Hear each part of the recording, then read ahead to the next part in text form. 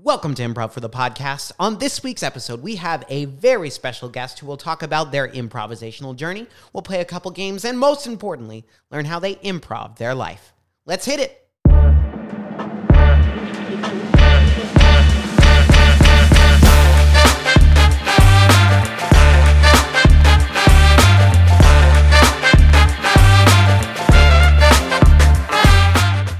Welcome to Improv for the Podcast. On this week's episode, I am joined by a very special guest. I'm your host, Michael Lee Evans, and today we're sitting down with Michael Lee Evans.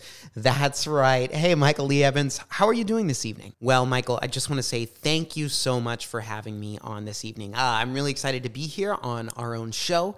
You know, it's definitely different sitting in the guest chair. You know, it's kind of a whole different feel, but I am really excited to be here.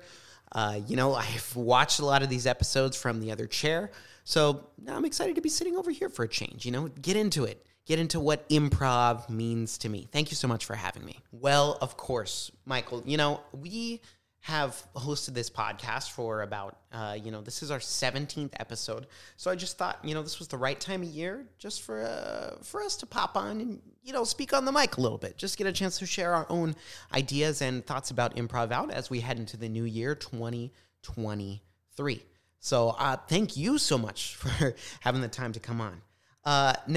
As always, before we get started with our episode, Michael, if you could just take a moment to introduce yourself. What's your relationship to IFTP? How long have you been involved? And what do you do here? Well, of course, Michael, I'm so glad you asked.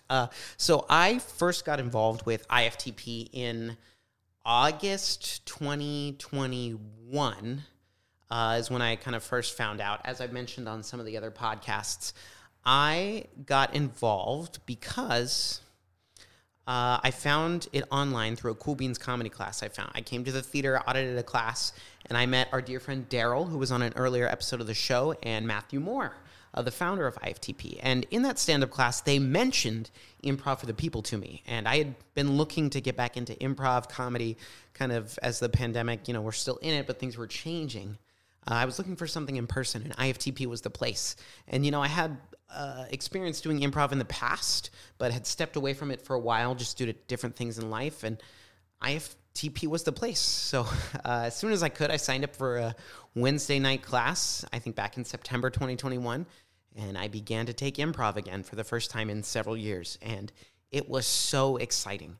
And, I just kept coming back and meeting amazing people every week, and over time, eventually the opportunity came up for me to move from being a student to being a faculty member here at Improv for the People. And that happened earlier in 2022, in about June 2022, was my first opportunity to move on to the faculty, where I started teaching IFTP's first sketch comedy class, something that we're looking to bring back pretty soon here in the next few weeks. And in that sketch comedy class, I got to bring some of my experience of doing sketch in college and post-grad to bring that as a class here, where I had some amazing people come in. We wrote some sketches, put together a show, and did some incredible work on the IFTP stage, all in just a few weeks. It was incredible, the work they did. So after I taught the sketch class, I was looking for other things that I could do here at IFTP, and that's when we got started doing this podcast. And now here we are, 17-ish weeks later, and I'm interviewing myself. So, things are going well. Well, that is awesome. Thank you so much for sharing, Michael. I don't want to give too much away because we're going to get into it in our interview. But before we do, as always, as is tradition here on Improv for the Podcast, as we continue to work our way to earn 1 million of anything in order to fully fund and light our sign, we need to play a couple rounds of 3 things. And I'm not even going to ask because I know you know how to play and it's going to get personal. It's time to get self-reflective. All right, Michael. So let's go ahead and take a look at our categories. And I just want to preface this and say that neither host Michael or guest Michael has seen these categories because I had my wife come up with them and she texted them to me and I haven't looked at the text yet. So I don't know what the categories are. So we're going to find out. All right, here we go. These are 3 things. Favorite articles of clothing. Ooh, okay. I'm going to say hoodies. 1, Pants. 2, just got to keep those up there. And oversized t-shirts. 3, these are 3 things. Podcasts you listen to. Okay. A few podcasts. The Always Sunny in Philadelphia podcast. 1. I hate to admit, part of my take, I just, during football season, I got to get into it. 2. And I'm going to say the film Reroll. 3. These are 3 things. Influential comedy or acting figures. Oh, okay. All right. This is tough. I'm going to have to say Mitch Hedberg, rest in peace, all-time great stand-up. 1, listen to his stuff if you've never heard it. It's on Spotify. Look it up on YouTube. He is incredible. I'm going to have to say Tim Robinson. I think You Should Leave, and I think it's so fresh, and the episode format of 16 minutes is incredible. 2, and then I'm going to say Dave Chappelle, but Chappelle Show. 3, the recent stuff, not as much. So we'll say Chappelle Show specifically. These are 3 things. Oh, my goodness. All right. Well, Michael, I knew you were going to say those answers because you're me. But I do want to dig into them a little bit. So we'll start with that first category, articles of clothing. I think you had some really solid choices there. Pants. Just, you like pants? You're a fan? Yeah, if I think about it, between pants and shorts, I like pants more. Don't get me wrong, shorts are good too, but I just like pants. I think pants are a great article of clothing, and of course, hoodies are awesome. And oversized t-shirts like the boxy fit, I like those as well. That's kind of my flavor of the times. I don't really ever wear that on the podcast, but because I like to keep it classy. But in regular life, that's what I do. Yeah. Well, I have to agree with you there, Michael. I am a fan of pants. So shout out pants. We're both wearing pants here tonight, so well done us. All right, that second category, podcasts you listen to. Really? Always Sunny. Love it. Critical Role, that's a cool one. For people who haven't heard of that, that is a podcast, I think, where the hosts, they play movies as adapted D&D campaigns, which is a lot of fun. It's pretty cool, really nerdy, good stuff. But pardon my take, come on, man. It's in Barstool Sports. Come on. I know. Yep, you're right. Critical Role is awesome. The Always Sunny podcast, great behind-the-scenes look into the show. But, I know. Pardon my take. It's kind of... I enjoy the show, but I know Barstool sucks. That's a weird one. It's a weird one. But they do a great job during the football season, just recapping everything in a dumb, hilarious way. And I'm a big football fan, so that's when I'm the most avid listener. Then the rest of the year, not as much, just because other sports aren't really my thing. But yeah, it's like a guilty pleasure podcast. Sometimes we like stuff that's funky. It is what it is. All right. Well, I hear you there. We do love a good football recap, especially when it's hilarious. So finally, that last category, influential comedy and acting figures. I love the people you picked. I would do a much longer list because you mostly stuck with comedy, but I know we love actors too. So yeah, Mitch Hedberg, killer, amazing, stand-up, legend. All those guys. Dave Chappelle, that Chappelle Show work is just, that's really when he was at his finest, and I think he walked away at the right time. You can have too much of a good thing sometimes. So it's good, everything in moderation. And even with the Chappelle Show, I think the amount of time it went on for it, I also say Key and Peele is up there. And Tim Robinson. Love Tim Robinson. So you nailed it with those picks. It's like you're me. Yeah, it is like I'm you. Anyway, I love all those shows. And, I could honestly list so many more. I do love actors, too. I went to school for acting. That's literally what my degree is in. So I have an appreciation for, not just comedy. It's just that comedy is my main passion. So that's why I just listed all people related to comedy.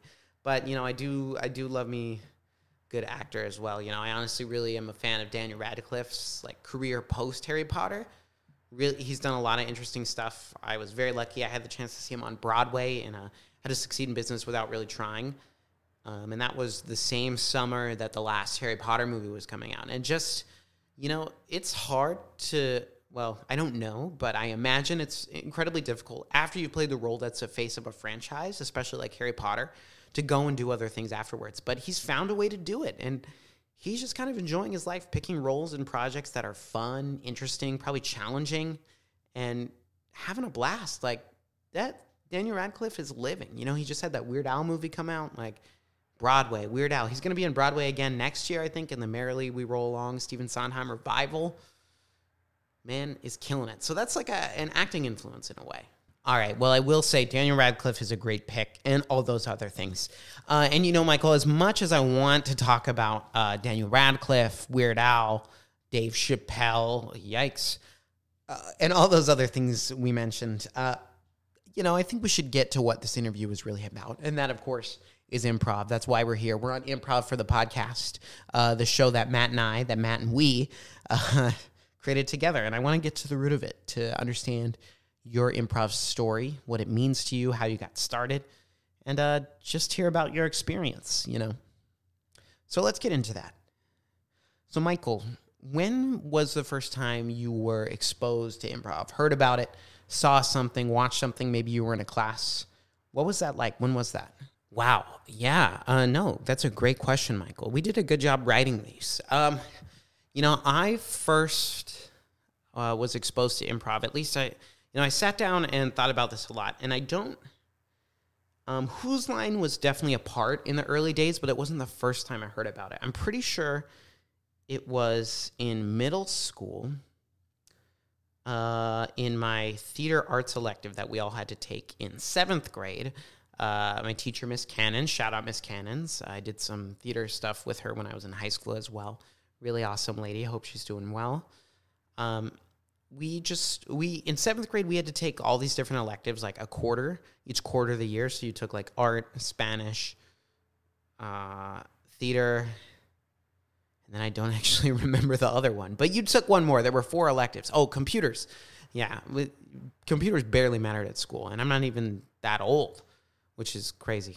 Anyway, so I took the theater class there, and I had been doing theater all while growing up. Like, my mom shoved me in a play, I think, as soon as she could in, like 1999, 2000, right around there. I think I was in Lion King and Shrek and all these silly things when I was a little kid, just random parts. And I had been doing theater pretty actively in different performance groups and opportunities, singing, dancing, all that sort of thing from a young age. But I hadn't, dove into my theater craft as much yet. And I think middle school started some of that, being in this elective class. And I remember we just played some silly games that my teacher explained to us were called improv. And improv is like acting, but you make it up. And I think that's kind of how we framed it. And, I think we just played silly games like Three-Headed Expert and, things like that really set you up well with a structure, but they get you going. And for me, these games were so exciting. I had a lot of fun doing them. And my early performance days and relationship with school were a bit strange because outside of school, I was super into theater and acting, performing, singing, dancing, all that stuff. But at school, I was kind of embarrassed about those things. So people thought I was a shy, quiet kid. But, in my heart of hearts, that's the thing I wanted to be doing. And it was so easy to get into that outside of school. But in school, there was, just social pressure. And early, mid-2000s, kids were mean when you were into that stuff. So I wasn't always too vocal about it, that was my thing. But I did enjoy it. And I remember not long after kind of doing that, improv little unit in our quarter-long acting class, there was some sort of dance or event at the middle school for 7th graders. And I wish I could remember this more. And I have a couple friends that I need to check with to verify. But we had some sort of 7th grade event that you went to. And I'm sure I asked someone to go with me and they said no. I don't think I went with anyone. But at this event, I was like, well, I've done improv. I think I kind of want to get up there and do some comedy because there was some sort of talent show element that you just kind of signed up right there in the moment. It was like an improv talent show almost. And again, the details could be fuzzy. But I remember signing up and I just kind of went on stage, and I think I did some like silly accents that I knew I could do, because from a young age, I always liked to try and do accents, and I can do a few. I'm not the best, but I got some in the wheelhouse, I think, as every person who has done acting does.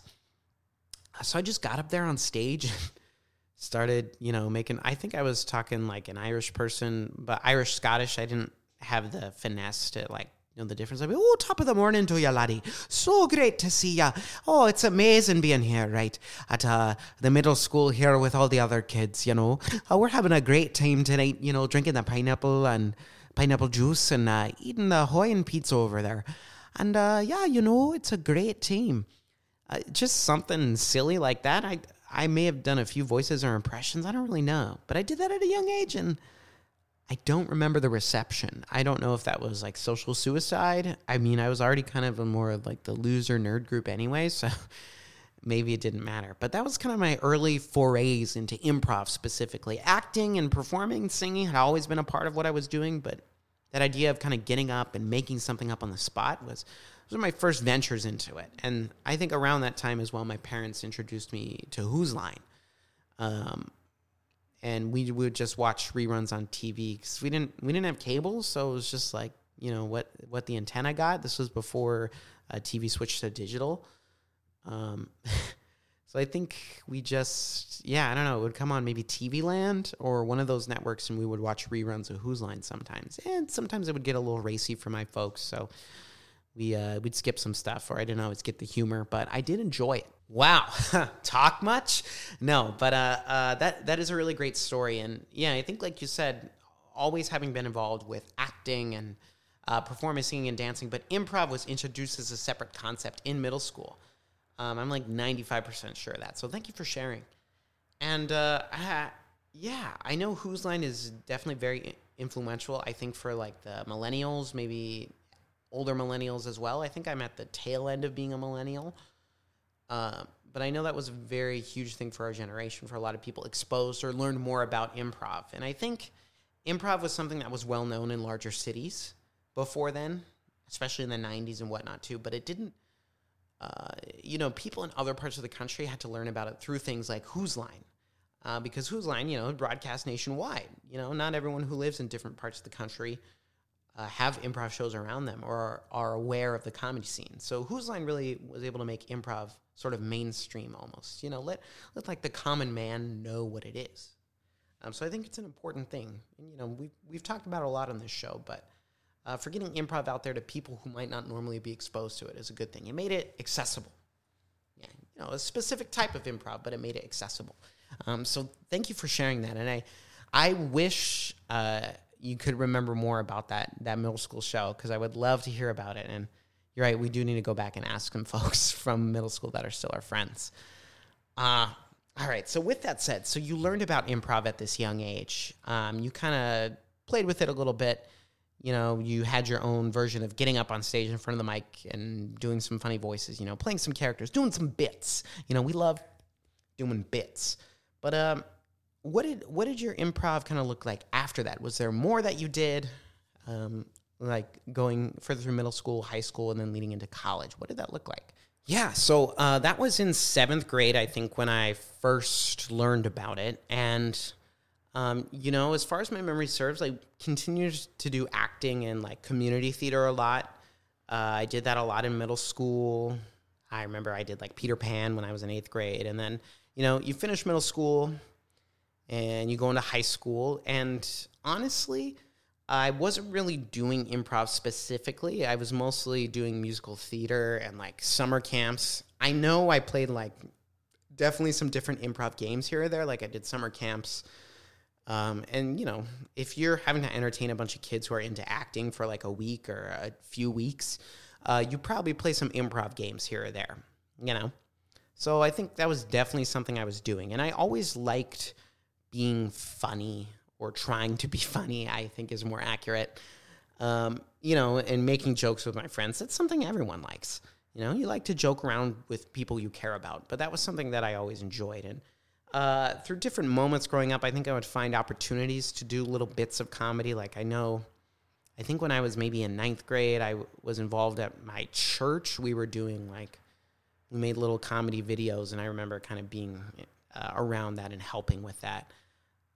We made like a MacBook Air parody. I don't know if anyone remembers, but when like the first MacBook Air came out, they had that video where they put it inside the manila envelope, where it plays, I'm a new soul, I can feel the strange world hoping.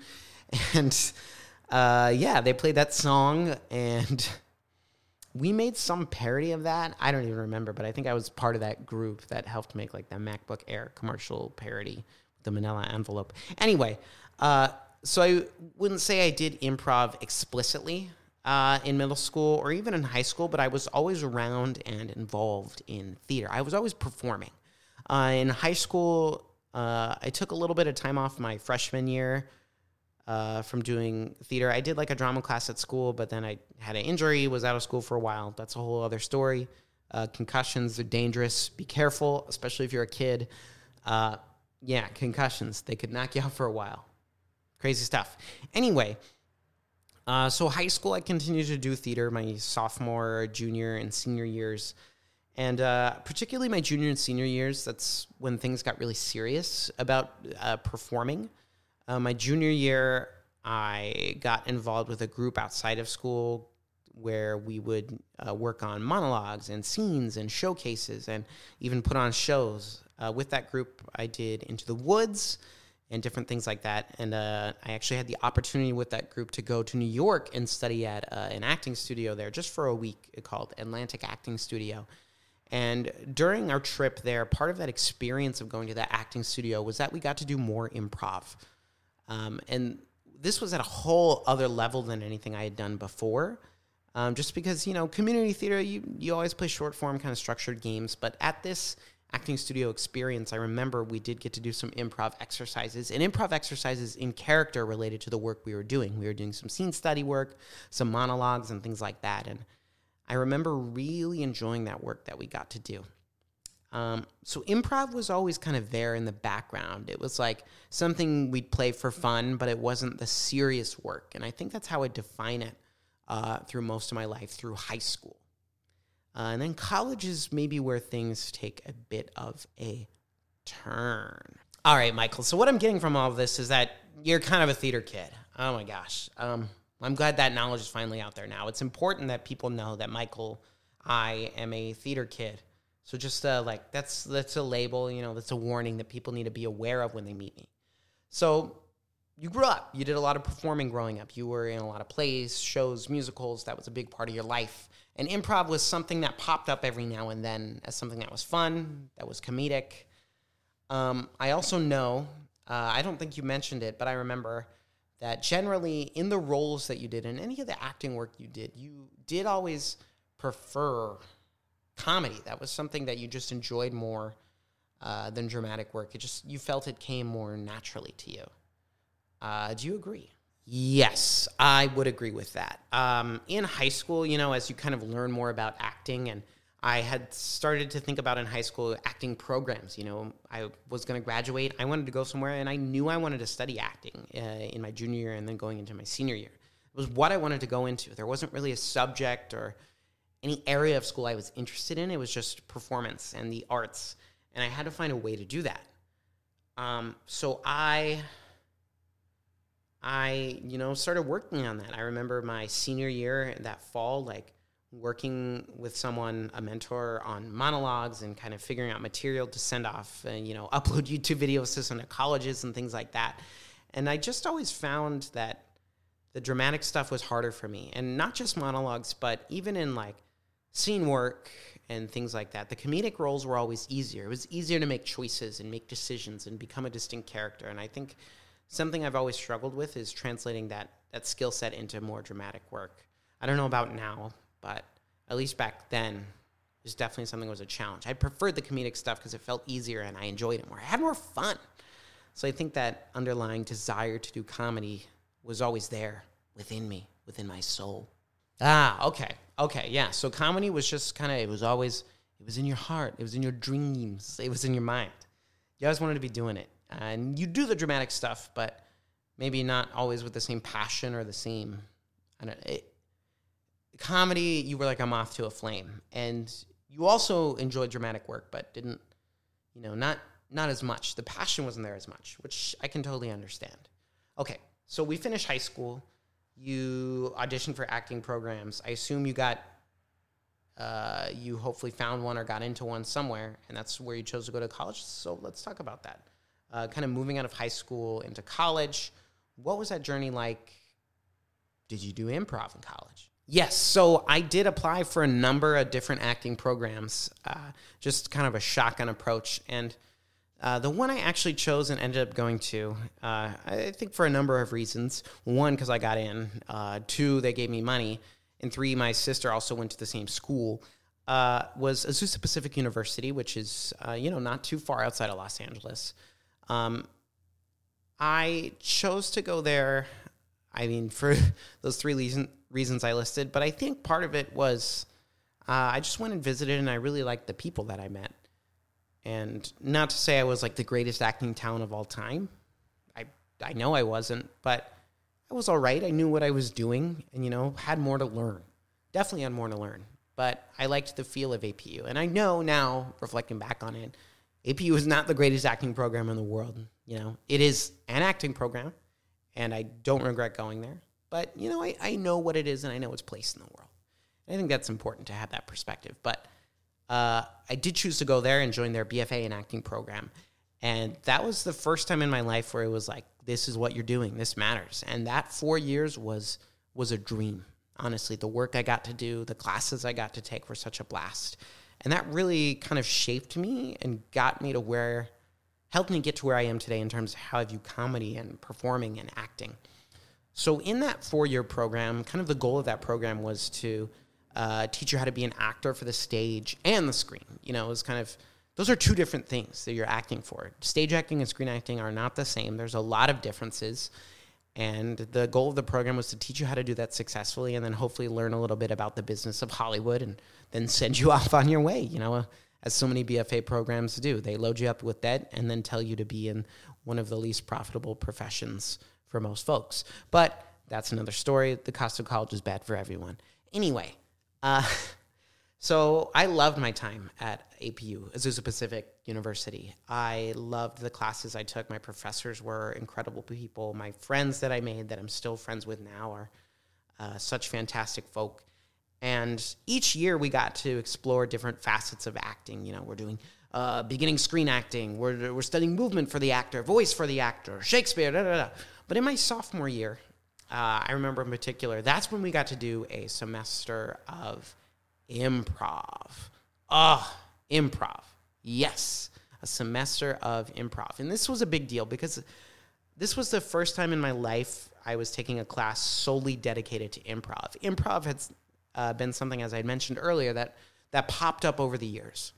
But this was the first time it was like, we're coming here to study improv. We're going to do improv every time we're in this class. That's what it's all about, and I absolutely loved it. The professor I had for that class, her name is Dr. Monica Ganis. She is an incredible woman who has been involved in acting and comedy for such a long time.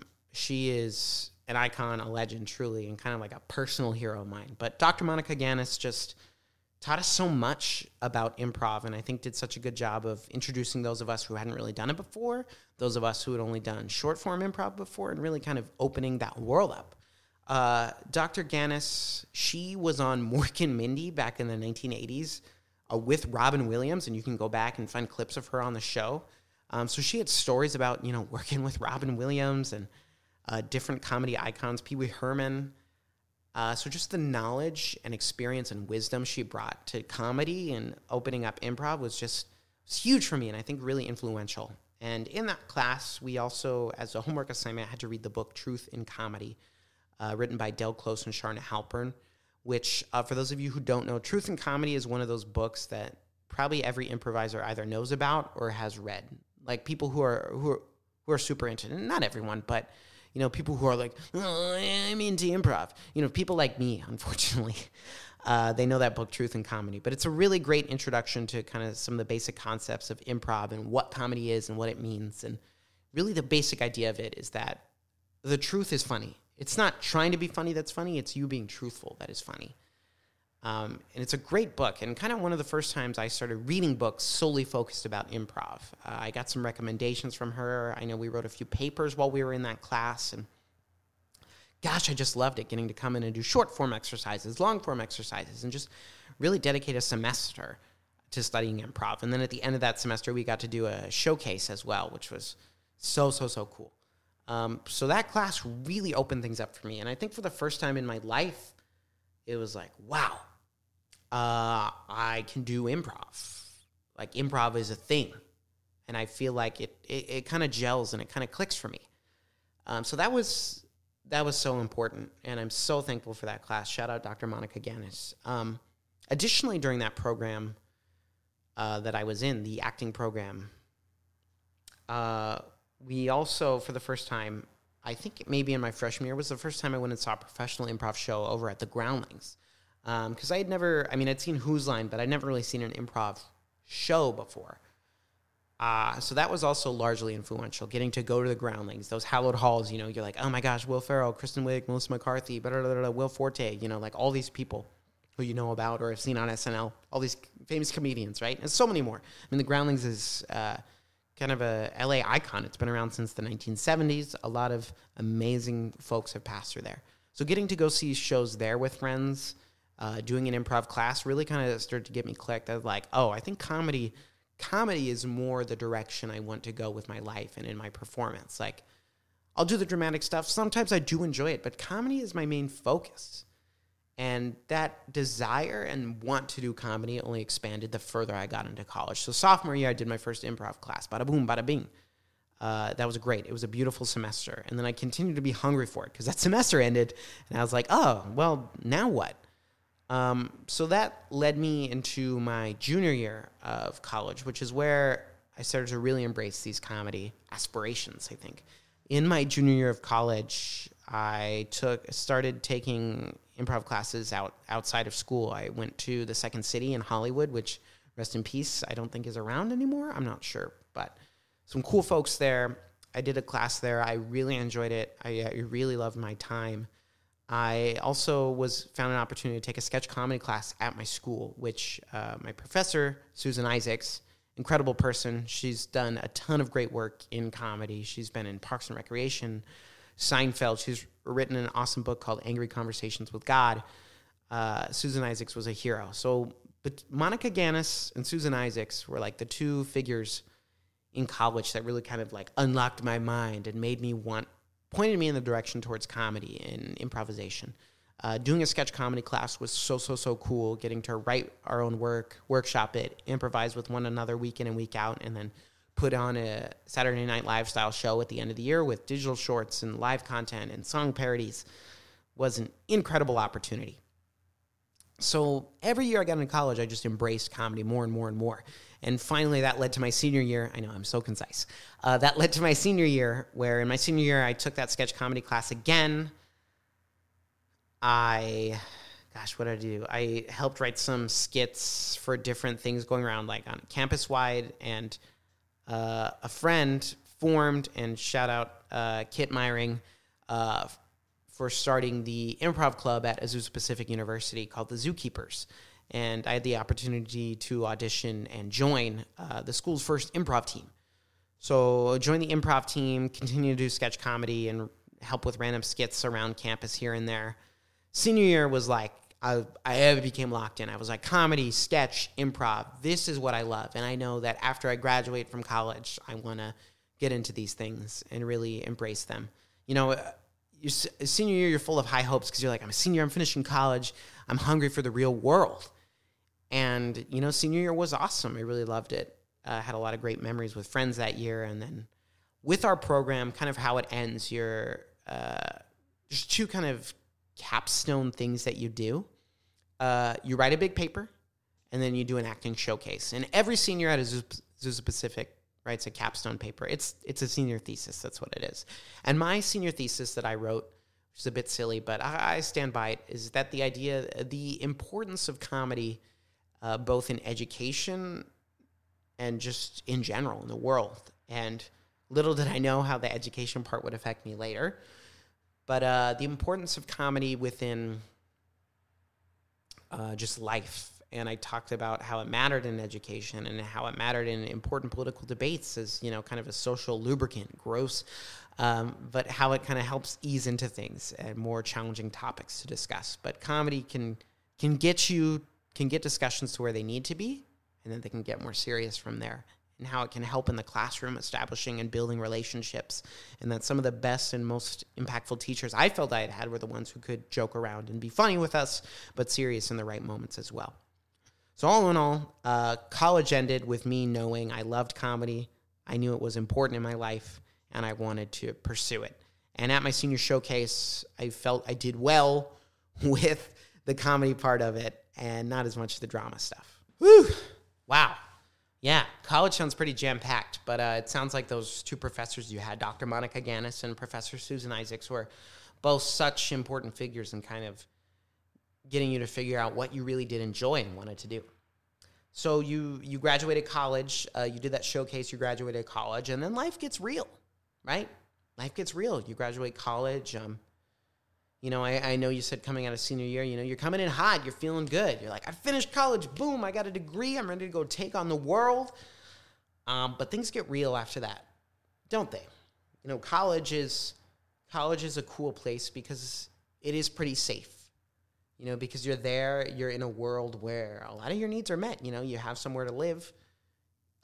You have food, even if you're struggling, there's food around. It's safer than the real world, which is probably why it's so expensive. So what did things look like coming out of college and kind of leading up to your time joining and finding Improv for the People? What did that look like? Whew. Yeah, you said it. College is safer than the real world and in real life. And coming out of college, was kind of a slap in the face. Like, life got real because then it's just like, you don't have school anymore. You lose that structure that you're given. And it's just kind of you left to the wolves to figure everything out. Whew. So in college, things were good. I graduated and started trying to take on the whole acting thing, the whole comedy thing, while also just trying to live and eat and pay rent. So immediately, the first job I got out of college, I was working for the Geek Squad, and that didn't go well. So then I started working at Target. I didn't like that, so I started working at an ice cream place. I did a lot of job hopping in the first 6 to 8 months out of college. I think I had 5 to 6 different jobs less than a year after graduating college, which, I don't know. I guess that means I was good at interviewing, but bad at wanting to stay. I was never fired. I just didn't like the job, so I tried to find other opportunities that made more or similar amounts of money. All right. Anyway, I haven't been fired yet. It could happen, though, sometime in my life, because that just happens, and that's life. But I hope not to be. Anyway, so after I was struggling going from job to job, I was also attempting to make my agent happy. I somehow got an agent and was trying to go on these auditions, and they were just all kind of garbage. Nothing really came of them. I'd go to these random pieces of crap auditions. I'd show up. I auditioned for like a JCPenney kids catalog for some reason my agent sent me out on. I have a young look. I have a young face. The only reason I have a beard is to look slightly older, so that for my wedding, I at least looked like an adult when I did get married pretty recently. So I had a young look, and a lot of the auditions I went on, I think there were 2 things that were true about these auditions. I didn't do that well, and they just weren't the right thing for me. It was probably both those things. I think I'm not a traditional type, and I have a unique approach to things, which isn't always good, and those auditions were not really what I wanted to be doing. So in addition to trying to do all these auditions and whatnot, I was also trying to still do comedy, and that's when I started. I had done some Second City, and now I wanted to try UCB, because coming out of college, UCB is what I had learned about next. I was like, oh, that's where Amy Poehler came from. I love Amy Poehler, Parks and Recreation, best show. And, all the different comedians, Ben Schwartz, Aziz Ansari, Donald Glover, all the different people to come out of there. So I fully went into the UCB mode, and I went UCB hard. I was reading the book. I was going into Herald Night. I was invested in UCB. I was going to shows as often as I could. And, luckily they're very cheap when you're a student there. So I could make it work. And, between all the different jobs, Uber, Postmates, Lyft, and all those different things I was doing, I tried to stay afloat. improv classes can be really expensive when you're broke. So yeah, I just kept going on auditions and failing. I was taking improv classes, which I loved. And I was reading books and listening to a lot of podcasts about these different things. So I was eating it up, but I wasn't really going anywhere. I was just taking classes and learning. But nothing much outside of that was happening. And during this time, I finally found some career stability as well. I started working at a middle school in LA. We'll just leave it at that. I was working in a middle school in LA. Just in their after-school program, kind of helping out. And I actually, while I was taking improv classes outside at UCB, I was thrown into teaching an improv class with kids during the after-school program. And in truth, I had little experience working with kids. I had done it a little bit volunteering growing up, but not as like the classroom head, the head of the classroom. So that was a bit dicey. But I started working there. It was a good job, and I knew I was going to stick with it. So I was working at school, taking improv classes, and life was pretty good. I mean, the auditions were still failing, but I had found some stability in my life. And that's kind of how that went. Wow, okay. So you found some stability in your job after like the 85,000 jobs that you said you had, working at Geek Squad or Target or an ice cream place or whatever. You were taking the UCB improv classes, and then you started working at the school, in the after-school program, and things were going well. And, you know, that sounds really good, but I know in your story that there's kind of a turn here and things change.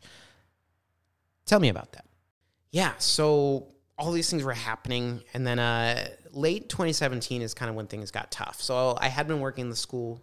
It was going well. You know, I had some more opportunities to work a little more hours, and I wanted to continue to do that because I enjoyed my work, and I wasn't always good at it. You know, I tried to be the fun teacher, but I wasn't always good about being strict when I needed to. But yeah, it's after school, so it's a little different. But I would also help out during the day, monitor lunch, make copies, different things like that. And, you know, it's just a time in my life where money was tight. I remember right around then I got into a car accident, which was pretty tough. And just, you know, money was stretched thin. So I had taken the 301 level class at UCB. I just finished it. Was so excited to move on to 401 because it's a big deal. And then I just the money ran out. Things got busy with work. Acting stuff started to dry up. And at that point, my agent had dropped me because I hadn't really booked anything. I booked one dumb part in a feature film that still hasn't come out called The Pastor, starring Kevin Sorbo, which, if you know about Kevin Sorbo, maybe it's good. The movie that I was technically in with him didn't come out. I had a very small part anyway. That's a random story. But, yeah, so the money ran out. Life was hard, and I think I was just kind of getting depressed with where I was. I just was always struggling with money. The acting stuff hadn't really gone well. My romantic life at the time was bad, so I think I was just generally kind of sinking into this depression of my early 20s, post-college, broke. You're working a job that's good, but is it where you want to be? And really for 2017 and 2018, part of 2018, I was just kind of in this depression. I just kind of do work. I'd go home and, you know, wouldn't really amount to anything or do anything significant. Just spent a lot of time passing time. You know, I was still interested in comedy, but I just didn't have the money, and everything was so expensive, and I just kind of sunk away from performing. And for a lot of 2017, I didn't do a ton of that. I was involved here and there at a local theater where I actually did get pretty involved from 2017, 2018 in there. And I did some really cool stuff. A great person, my friend Cameron Parker, not him and I, it was all him. He started doing this improvised Batman show called Bat Night that I got to be a part of and play a variety of different roles, which was a ton of fun. And just some cool local theater, kind of street theater stuff, like small space, 30 seats, you know, would get people in the door.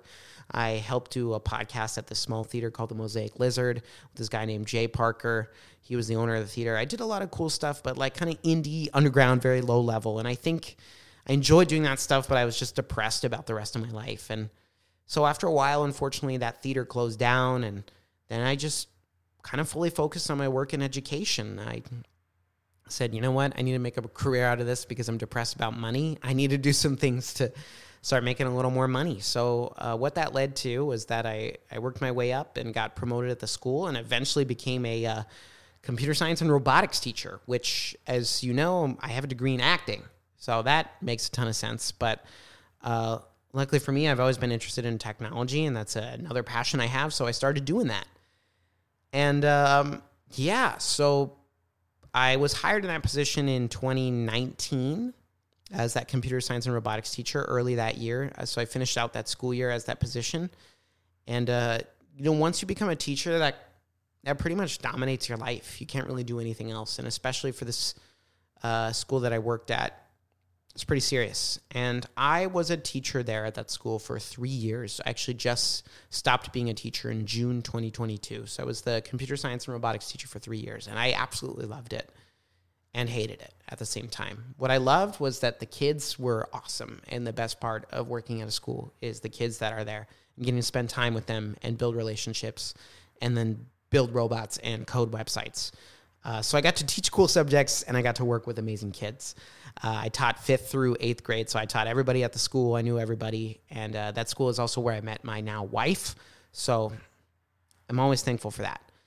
But while I was at this school, I think slowly over time I started, I was less depressed about my financial situation, but was more depressed because I wasn't doing anything that I wanted to be doing. I wasn't performing. I wasn't acting. I wasn't writing. I wasn't doing anything. I wasn't improvising. And I just kind of slowly, year after year, sunk into this depression. And it wasn't really until the COVID pandemic hit, where I had a lot more time at home because I was teaching from home, to think about these things and think about what I wanted to do with my life. And I knew at the end of the day that I was like, I can't be a teacher forever because I know I just can't. I don't know that I have the skill to be strong enough. And by strong, I mean like strict as a teacher when you need to be. I like to have fun, and I had the luxury of being able to be more fun because I taught computer science and robotics. I wasn't teaching math. So I realized it was not where I wanted to stay long term, and it was just draining and sucking the soul out of me, this job. So I had to find a way to change my career and get back involved in comedy. And a lot of that push came from two things, therapy and my now wife. So shout out Dee, you're amazing. And shout out therapy, Brian, he's my therapist. He's a great guy. It kind of helps get me back on track from this depression and this funk and this kind of pit I had found myself in that I dug for myself. And in truth, the pandemic, it gave me time to reflect on a lot of these things. And I kind of came to this conclusion that I need to push myself to be uncomfortable. So in 2021, when I found IFTP, that was kind of the start of my journey of like, I'm getting back into performing and doing comedy. I need to get back on this horse. If this is something I want to be doing, I need to make it happen for myself. I can't wait on anyone else. I need to get out there and just be doing it. And now that's where it's led me today. So like I said, I got involved with IFTP in 2021. And it's helped bring me to where I am now. IFTP kind of pulled me out of this funk and gave me a place every week where I could go and have fun and I could laugh and I could get up and just be silly and hilarious and kind of let go of the pressures of the world, and I could spend time with great people and I could just perform the art that I love every week. And I am so very, very lucky that that led to opportunities here, getting to do shows and getting to move into things now, like getting to do a podcast. And I also, in my personal life, changed careers. I'm no longer a teacher. I work in IT now, which I love because it gives me more time to come here to IFTP and do things. Because it's the place I love to be, and I love to be a part of this community and to get to help contribute and do a podcast or teach a sketch class or help set up a table. I don't know, go to improv camp, incredible things like that. So I am very blessed to be here in the studio, and for the opportunities it's given me, and for the kindness and the joy it has brought. Because it's really been a huge part of kind of the change I've seen for myself and how I've been feeling, and depression, and having a zest for life rather than trying to make it pass by faster. Whew! Wow. Okay. So improv. Yeah, it sounds like you had a bit of a hiatus there from performing, and I know teaching, and that work is really tough. And shout out to all the teachers and educators out there. The work you do is so important, and I wish we lived in a country that valued the work that you do more. That's another story, but shout out all the teachers out there. Thank you for what you do. It's really important stuff. All right, so Michael, thank you for kind of talking to us about that journey and what led you here to where you are now at IFTP, here doing this podcast, hopefully doing the sketch class again coming up soon, and just comedy in general, getting back on that horse and saying, hey, I'm going to do this.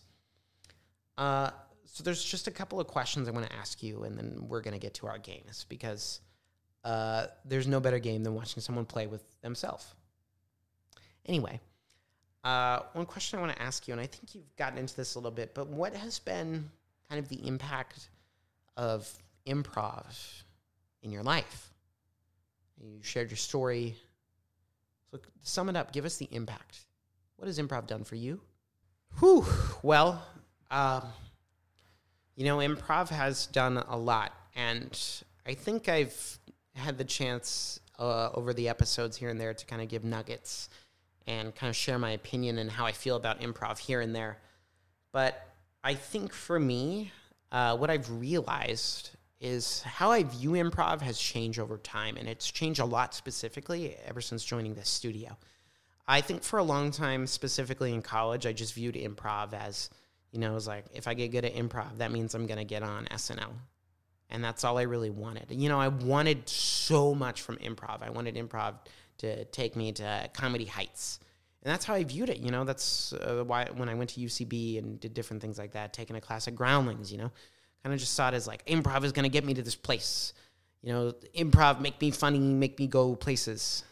But I think now as I've gotten older and just spending time here at Improv for the People and doing improv for the podcast, hearing all these people share their incredible stories, is when I view improv like that, I put it inside a box. And it's almost selfish in that I'm going like, improv, what are you going to do for me today? You're going to get Lorne Michaels in this room. You're going to get, blah, blah, blah, the head of Comedy Central in this room. Which is really, I think, improv has been so much more for that for me. As I often like to say, improv lessons are life lessons. Improv has helped me realize the importance of listening, active listening. In my personal relationships, at work, the importance of the attention to detail and calling back on things that you hear in the moment that might be important down the road. It's helped me be collaborative and work on things with other people. I'm not a perfect person. Improv has not made me a perfect person, but I think it helps me realize I can keep getting better and I can keep improving. And that's what improv gives you the chance to do, and life often does too. Improv is just a more controlled environment to do that, right? You get to get up, and every time you do a scene, you hope that you can do the scene a little better than the last time you did a scene. And at the end of the day, I love the iterative nature of improv in that way, the iterative nature of comedy in that way. It's brutal and forgiving at the same time, because you can suck, but you can find another chance, always. And I think I realized that's why I enjoyed teaching something like computer science too, is because of the work I've also done in comedy, where computer science is about trying to do something, going through a design thinking process, and you go through it over and over and over again as you slowly, iteratively, through iteration, gosh, that's a hard word, improve upon what you're doing, and you fail and fail and fail and fail.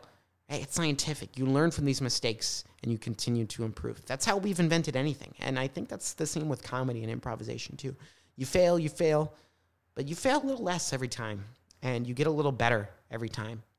And then other times you fail hard again, but you're always learning and taking something away, and you're failing in new ways oftentimes, and not ever the same one. And I think that there's such a crossover there between the art of improvisation, the art of comedy, and something as scientific as computer science or robotics and coding. And I think that's something I've really realized, kind of merging those two parts of myself. And improv for me, I want to open it up so much more, and not improv be limited to short form slapstick making jokes. I'm the funny man. I do love all that stuff too, and I am always grateful for, kind of these American staples of Saturday Night Live and comedy theater and all of that. But I think for myself, I limited my own enjoyment of improv because if I didn't get to this certain place, that means I failed. I'm a failure as a comedian. I'm a failure as an improviser. When really, I don't think that's true, because as an improviser, I've gotten to work with so many incredible people. I've met some amazing folks. I've gotten to do a podcast where I hear amazing stories and how people have been helped by improv, how it's improved their lives and helped them overcome things. And it's helped me overcome things too. And Sid and I talked about it a few episodes back, talking about improv as therapy. I think that's something that's been true for me. It's given me a place to experience joy, even in my lowest moments. So improv is so much more than just comedic vehicle. It is great for comedy. It's great for drama. But it's great for just letting you be you and for letting you learn from mistakes. And that's something that applies to life every day, because life is full of mistakes.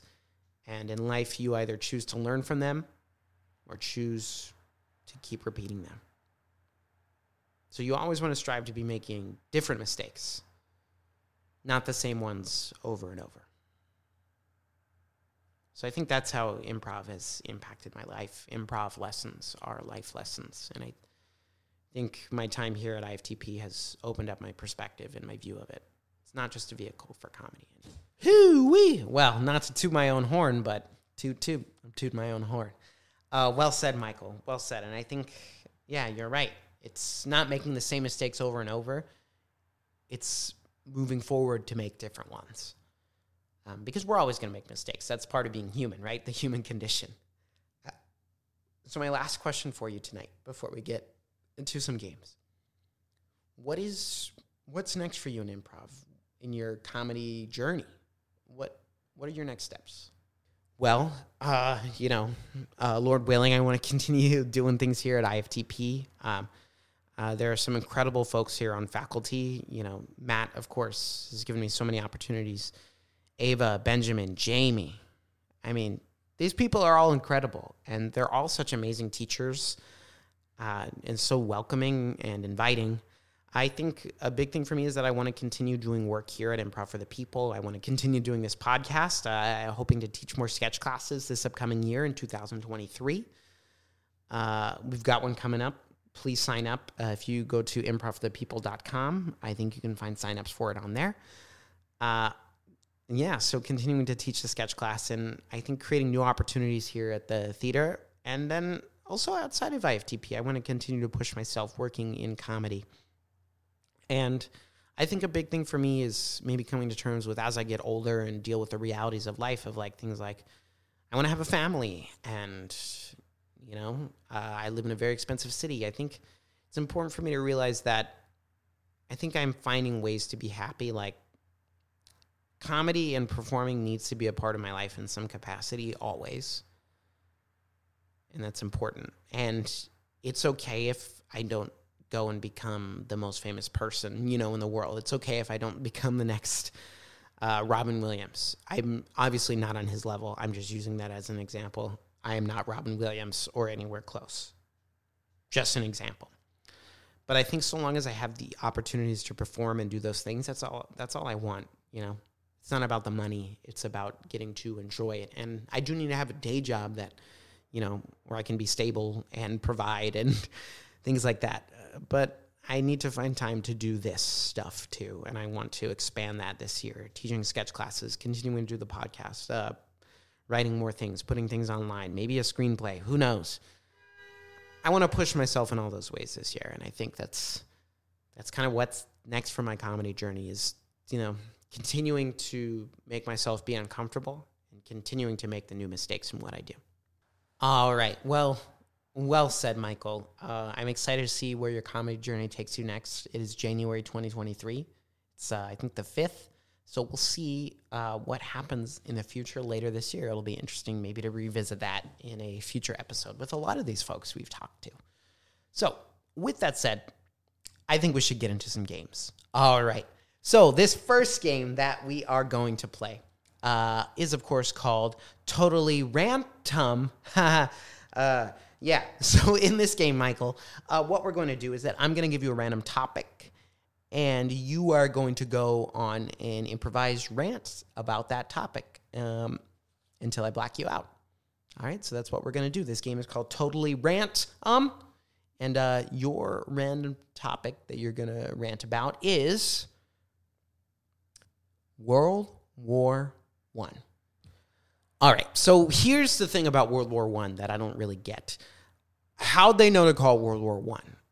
Like, did they already know there was going to be another one later? Like, that's just really, the foresight there is just incredible. Incredible. They knew to call it World War I. They're like, yo, this war is going to be a big deal, but it's only going to be the first one, okay? Just wait. This one's bad, but just wait. World War I is crazy. I also just, why did we call it mustard gas? Because mustard gas, that just sounds like something you get after eating too many hot dogs. Like that's not scary. It's more just gross. Like, oh, Dave's got mustard gas. It's not like, do you think soldiers like heard that? Like mustard gas are like, okay, big deal. Like, whatever. Yeah, like, we know, like, the German dudes over there, they're probably eating some sausages, while they're in the trenches. I don't know. We could have done better. If you needed to look out for it, you should have named it something more threatening, just like murder gas. Mustard gas just sounds too nice, too silly. Like, it sounds like something that would be in a comedy movie. Like, mustard gas. Yeah, but World War I mean, they wore those hats with the little points on top, which just looked like tiny Christmas trees, so that's kind of silly. Honestly, the war of attrition is stupid. It's just like, it's like there were two groups of dudes at the beach, and they both dug trenches, and then just threw things at each other for a while. Nobody accomplished anything. They just sat there for days, months. World War I, they just kind of mess around, wasting time. And I know it all started with an assassination, Archduke and the Franz Ferdinand, also a great band. But, yeah, I don't know. I think the sequel, they knew there was going to be a sequel and that the sequel would be a stronger candidate historically. Yeah, so that's my take on World War I. Blackout. All right, well done. All right, so that's our first game. Yeah, that's a wild one. So for this next game, this one is going to be a real challenge. But I believe in you. I think you're going to be able to do it. This one is actually called Two Wolves, right? And the name comes from the saying that a dear friend, my friend Kobe, once said, inside of you there are two wolves. Oh! And they're always dueling. So in this game, you're going to show us the two wolves dueling inside of you because I'm going to give you a debate topic, and you're going to have to debate yourself, right? You're going to have to debate yourself. So that's why there's the two wolves dueling inside of you because you're debating yourself. All right, so the debate topic I have for you, Michael, is going to be one wolf is going to say that dogs are better than cats, and the other wolf is going to say that cats are better than dogs. All right, so that's our debate topic, and then whenever you're ready. All right, so dogs are way better than cats, and here's why. Here's why dogs are better than cats, and it goes back to a simple phrase, dogs are man's best friend. Need I say more? Everybody wants a best friend. Boom, get a dog. Boom, you got a best friend. Dogs are better than cats. Hold the applause. Oh, wow, yeah. Dogs are better than cats because they're man's best friend. But what about women, huh? Yeah, you didn't include them in that saying. So I think cats are better than dogs in that way because cats don't specify gender. Cats can be around anybody. You ever think of that? Huh? And you know what's cool about cats also? They're independent. Cats are not needy. Dogs are so needy and whiny and annoying. You have to do everything for them. But cats, they'll get it done. It's like dogs are your unemployed roommate, and cats are full-time employees. They like to hang out sometimes. Pretty dope.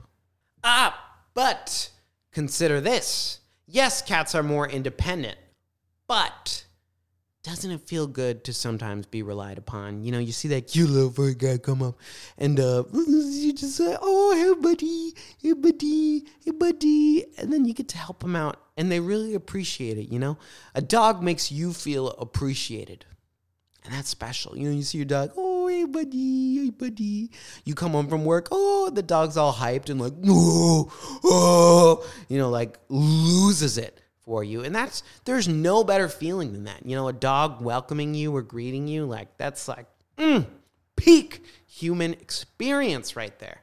Can't be beat it. Dogs are better than cats. Dogs are better than cats. But that's where you're wrong, because the dog's desperation is just so sad and pathetic and weak. Cats are strong.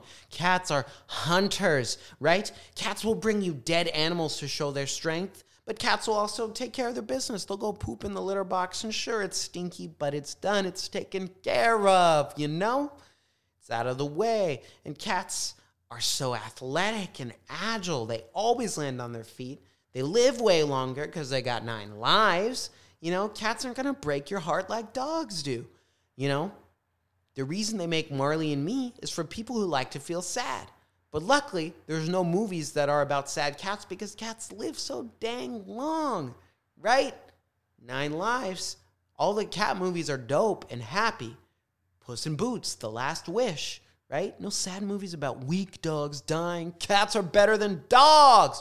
Oh, boo. Look, you raised some really good points. And yes, Puss in Boots, The Last Wish is a really great movie. Antonio Banderas does it again and again, keeping the Shrek franchise alive. But I'm going to ask you one simple question that I think will end this debate. And I'm going to figuratively drop the mic. Something you just can't ask cats. Who's a good boy? Blackout. Oh, got me there. Wow, those two wolves were dueling. Oh my goodness. All right. Well, that was great. Thank you for participating in that spirited debate. That is an intense one. And frankly, I think one that people need to have more often. All right, so let's get to our final game, Michael. So this one is a special one that I cooked up for you.